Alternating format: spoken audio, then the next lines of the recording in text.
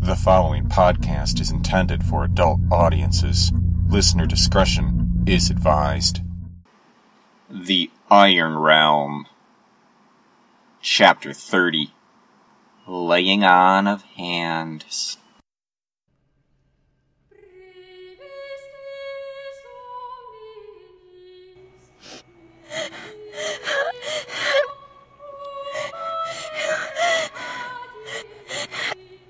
The first cries of the new morning were Len's, for her eyes were burning with the poison of snakes, and she was in terrible agony. Orson and Amazar held her fast and pulled her head back as Twyla tried to wash her eyes with the water skin.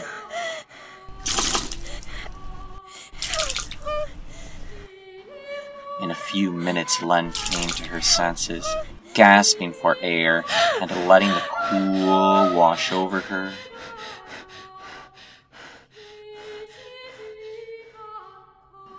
Amazar demanded to know if she could see his hand over her face, and for just a moment she thought she could see the vague glow of the lantern light. But then it was gone, and there was only the sensation of water.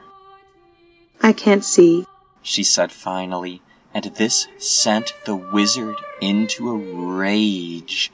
He turned to Bardar with a scowl, and he said to him, "Must I always spell everything out to you, half-man? We have a fair amount of extra leather and gear. During the hours that I was away, saving all our lives, why did you not make yourself useful and devise a barrier against intruders? Or perhaps it pleased you better to while away the time, napping and snacking?"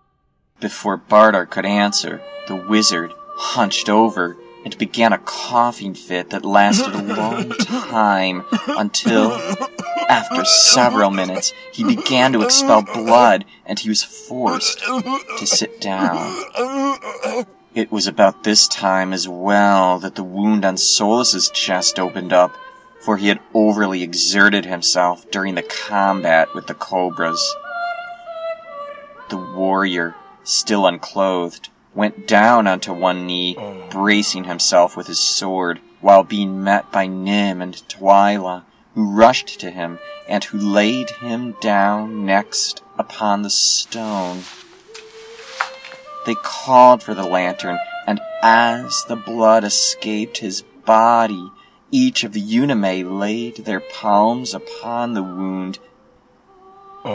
Their horns then began to glow, as did their bodies and their hands, and to the astonishment of all, though the blood remained, the wound itself slowly began to close. "We are in your debt, gentle maidens," said Amazar at last. "Pray tell, how far do your healing abilities extend? Can you help our cleric and our elf? And can you heal disease? For aside from our physical wounds, we would have great use in these ways for your service." The two shied from the tall man, but their sister, Nora, with her hand on the hilt of her weapon, approached to answer his question. "We were born with the gifts of healing," she said. "but what we have been given is of a lesser measure. We may call on it just once a day. We are not able to heal sickness or blindness. Yet our mother is greater than we, and so may have the means." "Excellent," said the wizard. "Then perhaps we may help each other. Of course, we first must rest for a time before we concoct a plan. Yes, just for a time, and then we shall." Amazar's words were suddenly cut short as the rattling violence in his chest returned.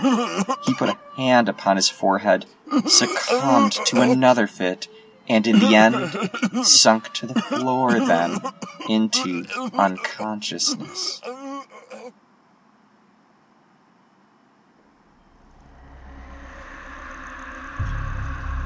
shared water and food, and life in close quarters has caused the malady to spread. Water has been retrieved by the vanguard, but this, of course, is the very least of the threats that assail the tribes. The Unime hope to find allies in their desperate quest, yet will contact with the afflicted soon pull them down into the same dark hole. The hope of all 4 tribes dangles precariously at the end of a thread, and the thread is breaking. All this and more on tonight's Iron Realm.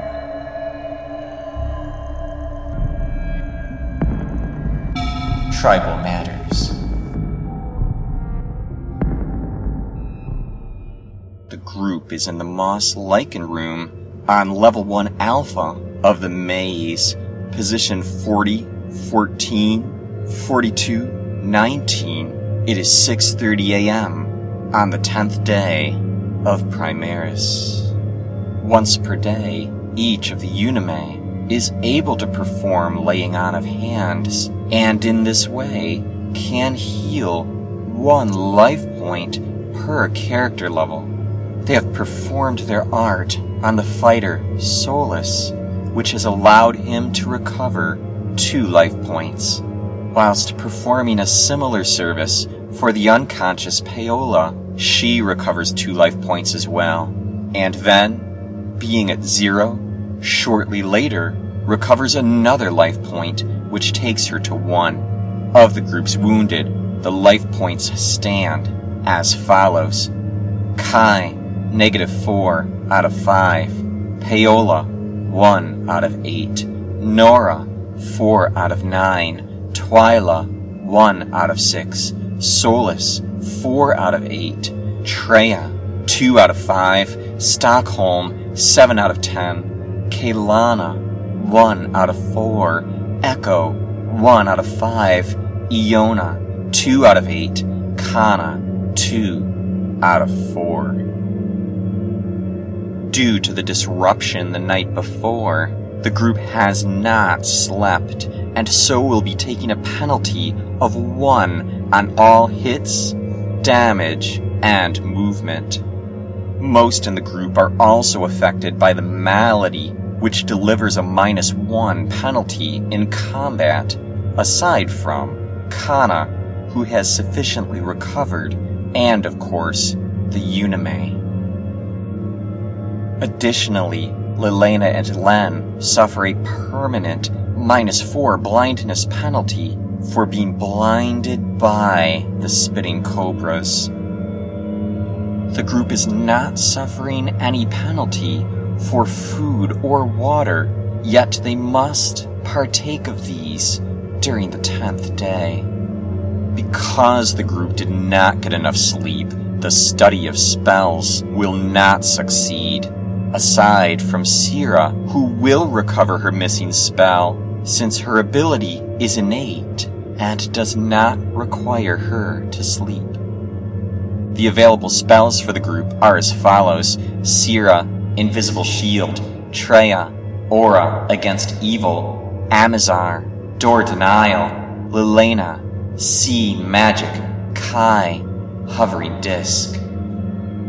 I am also noting that 2 more oil flasks have been expended by burning the lantern all night. This leaves Amazar with 3 flasks remaining. Having started at 6 a.m., the entire group is going to attempt a full 24 hours of rest in order to recover further life points. Of course, the prior stretch counted for naught, being interrupted by violent combat. The oil will be rationed this day, and from the next flask, Amazar will intend to use but a quarter portion for a total of 1 hour's light. In case the group is in need of emergency illumination, It is Orson, with his ability to see in the dark, who is charged with the task of quickly lighting the lantern should the need arise. The chamber is heavy with a stench of sickness and humanoid occupation, yet it is an acceptable trade for what relative safety it offers. Following Amazar's demand, Bardar recruits the help of Kana and works to cut long strips from one of the spare suits of leather. These he jams under the door before reseating the spikes in the hopes that this seal will prevent entry by snakes or other creatures. Meanwhile, Treya and Nora prepare a meal from the bodies of the dead snakes, whilst Echo, Iona, and Paola work to extricate the poison for their own weapons. Doing this requires a dexterity check for Echo, a 10 for Iona, a 5 for Paola, a 15. All three have succeeded and have coated each yet one more dagger with poison. Throughout the day, the group will partake of water and a meal of snake flesh. The food may hopefully serve, though the group finds it revolting, and the mere scent of it triggers severe vomiting in some of the group. It is the malady we are afflicted with, explains Treya to the Unime. It seems now that it has taken us all, and it is getting worse. Len has passed out, too weak to do the bloodletting, but Temek, who has yet some strength, recruits the willing hands of Kana to assist as she releases the bad blood from each in the group. The Unime look on with deep concern, unsure whether this treatment will help or harm.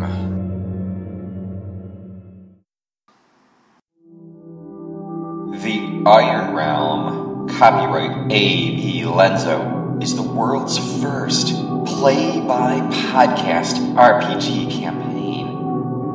A portion of tonight's female voice performance was drawn from audio originally created by and offered by Ashley Eddy through freesound.org under the Creative Commons Attribution License. Further information can be found at theironrealm.com or at theironrealm.blogspot.com under this episode's show notes. My sincere thanks as well to you, Ashley, for your masterful contribution to the Iron Realm cause.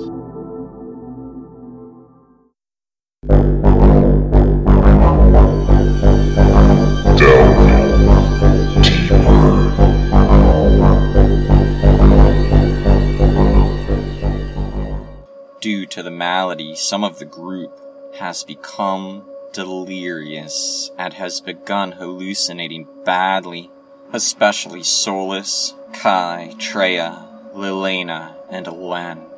In particular, extra effort is required in order to keep them calm, for the closed quarters of the room seem only to further touch their madness.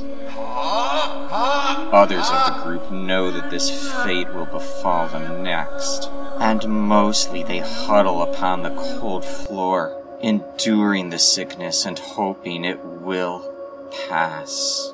Of those afflicted, Stockholm, Bardar, and Orson are so far coping the best, and so they take time with the Unime to compare maps and also identify the secret trapdoor that leads to the Goblin Kingdom.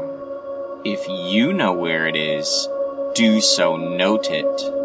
The location will be reiterated at the end of the show, and you may claim a reward if you are correct. Stockholm, Orson, and Bardar scrawl furiously to update all the group's maps, including several new areas as described by the Unime.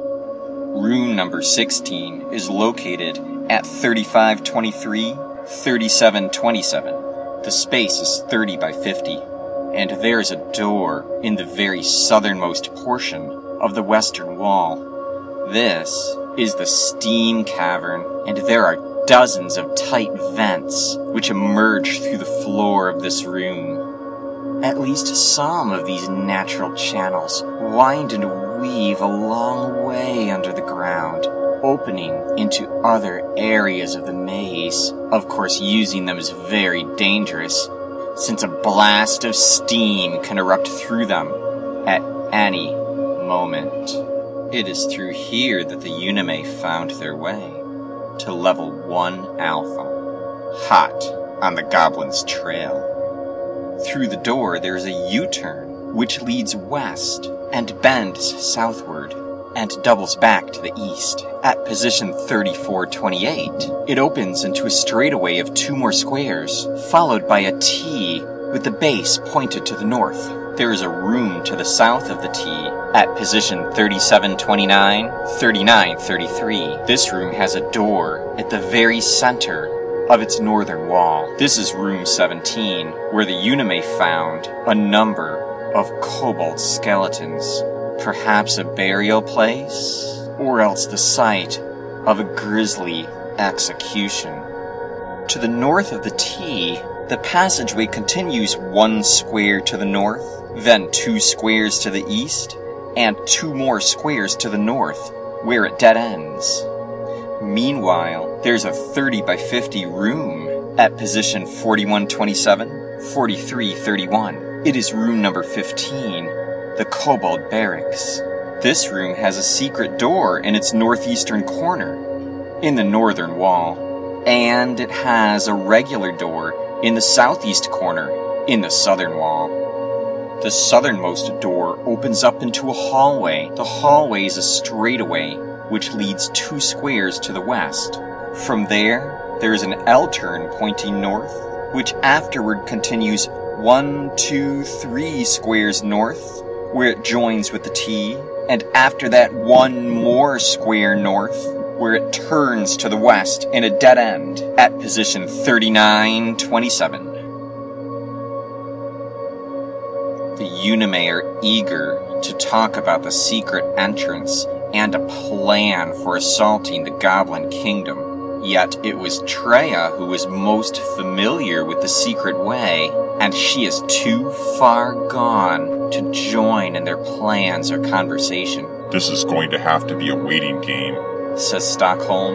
We're not going to be able to take on the Goblin Kingdom with anything less than our full strength.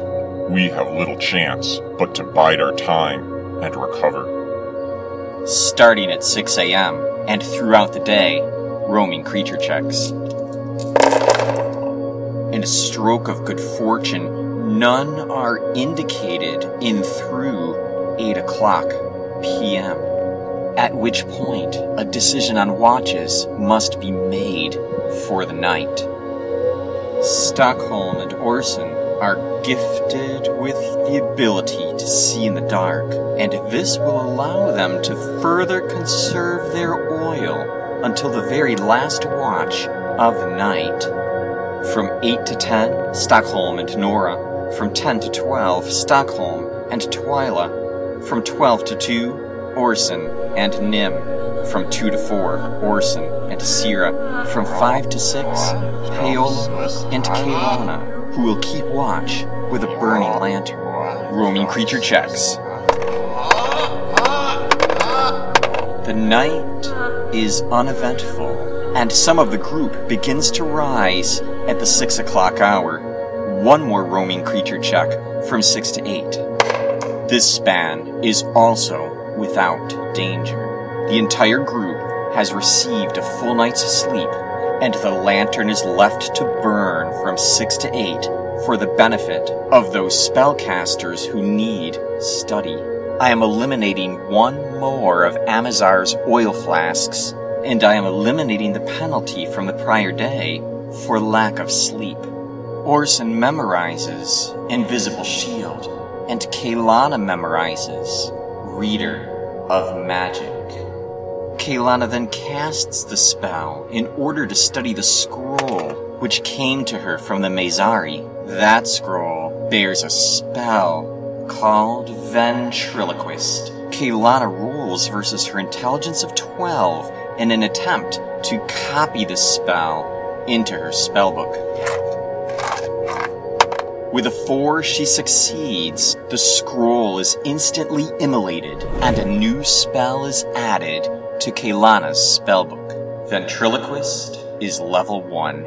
At the beginning of the day, the Unime work their healing skills upon Kai, and Kai recovers 4 life points. This expends their healing ability for the day, but brings Kai to 0, and shortly later, he gains another life point, reaching 1 as his eyes flutter open in gratitude. Likewise, by this point, all tribes have received a full 24 hours rest, and so I am adding 1 life point for each of the wounded as follows: Kai, Nora, Twyla, Treya, Stockholm, Kaylana, Echo, Iona, Kana, and Paola. Following the nausea of the prior day, the group decides to conserve food and water, and will focus instead on recuperation. The Unime surely have more than they can handle, for Kai, Len, Lelena, Solus, and Treya have all sunk into a catatonic state, while most others of the group have been overtaken by delirium. And even Orson, Bardar, and Stockholm, who were strong enough during the prior day, now sink too into an unresponsive state. Help as you can, says Nora. Use what our mother has taught us. If we can save them, perhaps a rescue can still succeed. A save versus death must be made for those who have sunk into the catatonic state. First Treya, 15, she will pull through. Then Kai and Lelena, a 4 and an 18. Kai has failed his save and loses a further life point. Solus needs a 12. 15. The boy is strong. And Len holding on by a thread. She needs an 11. 16. Len's goddess smiles upon her, and she begins to rest easier. As the day went on, Kaylana, Stockholm, Bardar, Orson, Iona, and Paola begin to suffer a severe loss of energy whilst suffering the shakes and dysentery. Kai, Echo, Temek, and Amazar have sunk yet further into the sickness, losing all grasp on reality and seeing things that are not there. Goblins, shouts Amazar. Goblins, give me my dagger. I'll kill them. Don't try to stop me. Nora is forced to wrestle the dagger from his hands, and the wizard puts up quite a fight. Fortunately, however, he is weak from the malady, and so she and her sisters are able to force him down, ultimately tying him up with Orson's rope, before at last the wizard slumps over on the floor and begins to sob.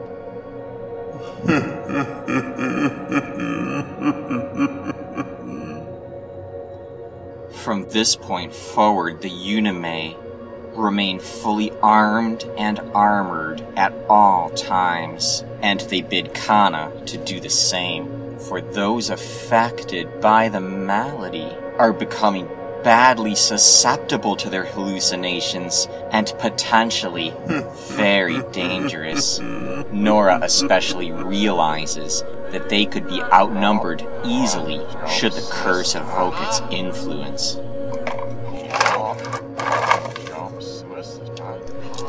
Starting at 8 a.m., Roaming Creatures, Day 11.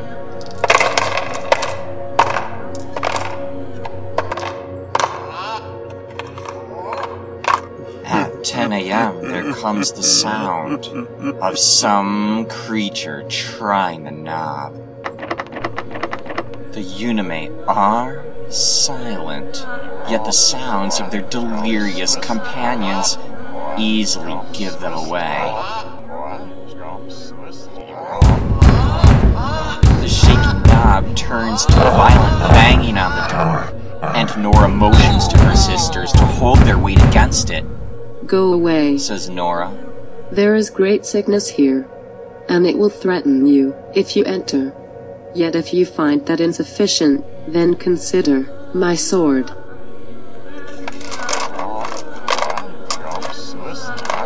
I'm going to rule that those on the other side have understood what she has said and believe it, due to the evidence of their ears. Ultimately, this reaction roll will have a +1 in Nora's favor, including also her +1 charisma bonus, 2 dice. An 11 on to stage 2. Next is a 7. Their attackers, intimidated, go silent and do not return. Due to her success at a battle of wits, I'm going to award 38 points for the 2 Beastmen Berserkers. The rest of the day proceeds without any threat from outside, yet the Unime tax themselves, busily at work, tending to their legion of the afflicted. Starting at 10 p.m., each of the Unime will take a 2-hour watch, making up for missed sleep between 6 and 8 a.m. First watch Nora, then Twyla, then Nim, then Sierra. The lantern will be kept burning during the watches and through the morning, so I'm removing 2 flasks total from Sierra's supply, which leaves her 18, roaming creatures through the night.